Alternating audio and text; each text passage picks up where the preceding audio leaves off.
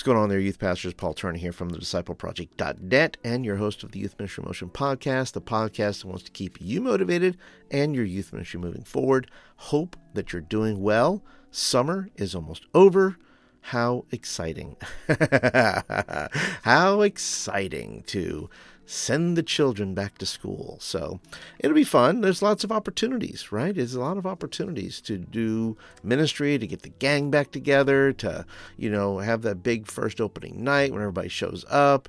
Big times, big times. I hope it's big for you. I'm looking forward to what the Lord's going to do in our youth ministry. We just had kind of a youth Sunday, and it was youth Sunday, I guess by design, because everybody else was gone, and I was it. I was the sole survivor. Everybody else was gone. I said, "Well, Paul, why don't you go ahead and preach?"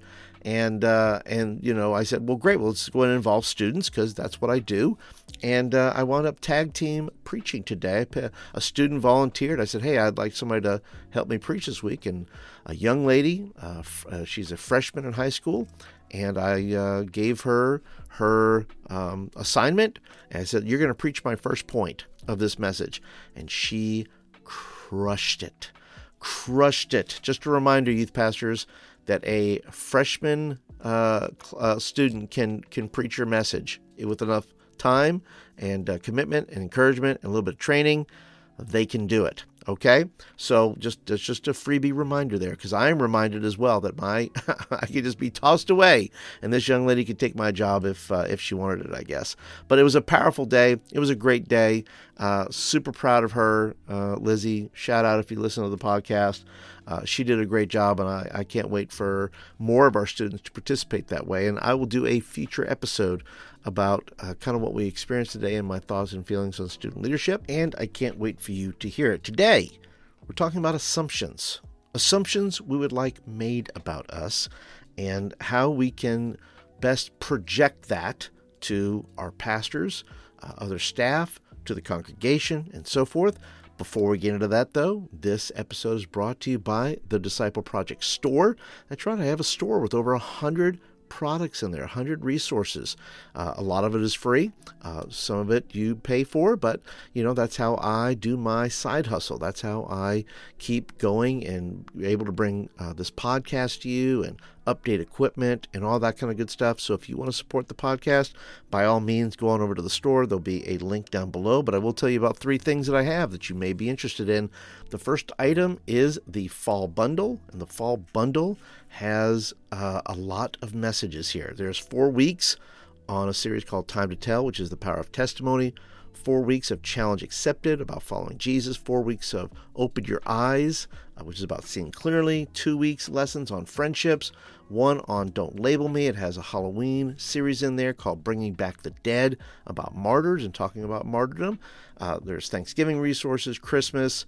There's resources for you, the youth pastor. I put in there my squad goals, setting a course for your youth ministry. That whole series, audio series. You're going to get the youth meeting playbook. Tons of resources in there, articles and planning sheets to actually plan your youth meetings. You get my devotion, No Comment, 40 Days to Tame Your Tongue, my book, Prepared for Impact, and a ton of other resources in there. If you're interested in that kind of fall bundle, which takes kind of care of all those things, well, then I'll put a link down below for that. And the second bundle is a back-to-school bundle. And in this one, this has some different things in it. There's 4 weeks of Transformed, how God recycles your life. 4 weeks of Stand Alone Together, which is dealing with loneliness. 4 weeks of Shine a Light, being a light to the world. There's powerful illustrations. You get all the messages come with illustrations, social media graphics. You get in this bundle, you get my meeting playbook. You get another series called Failing Forward, which is a 3-week series on dealing with failure. You get another 3-week series called Small Things, Big Difference. You're looking at a ton of stuff. In addition, in this particular package, I'm also giving you a free 30-minute Mentor Me session to answer some of your fall planning questions. If that interests you, there'll be an email down there as well. And you'll get the email and say, "Hey, Paul, let's set up an appointment. Let's go ahead and talk about some things that I'm working through." In total, for the back to school bundle, that's 22 weeks, almost half a year, 6 months worth of material. And I'll mention one more thing that I just created. It's a new 4-week series called Do the Math. It is like the perfect back to school series because, well, it's kids are going back to math, and now it's time for you to teach them some math. And basically, it's a Christian living series. It has all the graphic slides, all the things you want. Basically, I work through add, subtract, divide, and multiply. And it is a Christian living series talking about those things you should add to your life, things that you should subtract from your life. Division being a good thing in this particular lesson, and why it's important that you learn to divide between truth and lies and those kind of things. And then finally, multiply, something every disciple should do. And that is a part of the back to school bundle. So, but if you want to buy this all by itself, you can. There'll be a link down in the show notes. Alrighty, well, enough of that. Let's get on with talking about assumptions. I want to talk about 3 assumptions that really we as youth pastors want our pastors, our church, other staff. We want people to make assumptions, and I know that making assumptions is bad. And the old adage, if you've heard it, it makes a donkey out of you and me. Maybe you've heard that. But I want certain assumptions to be made. We don't like negative assumptions, but we do want some positive assumptions. And these are the 3 positive assumptions that I want my pastor, my church, the other staff, and hopefully these are 3 assumptions you want made about you as well. The first one is, and imagine that I am writing this out, right? I'm simply writing this out to my pastor, to my church. I'm making a public declaration, okay? I'm writing on this scroll, and I shall unroll the scroll at some meeting, and I shall read this in front of the masses, okay? The first thing is, I want you to assume I'm competent. In other words, you've hired me for a reason. Let me take on challenges and believe I will succeed. If you don't, it's time and money wasted if you're going to micromanage me.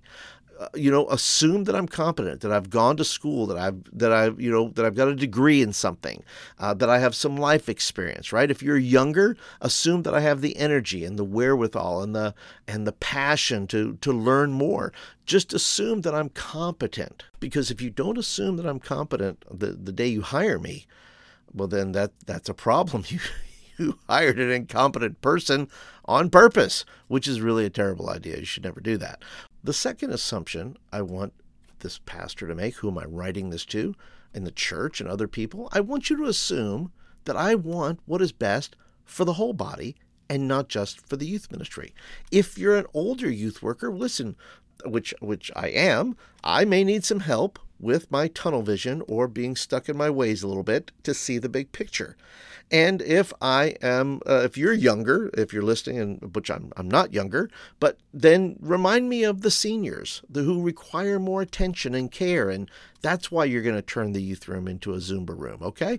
I mean, listen. I want you to assume that I'm going to do right by the whole body. I'm not just for this ministry. I care about kingdom work. I care about everybody in the body of Christ, and I'm going to do my best to serve in that way. And the third and final assumption that I am making to the church, to my pastor, I want you to assume I will work hard.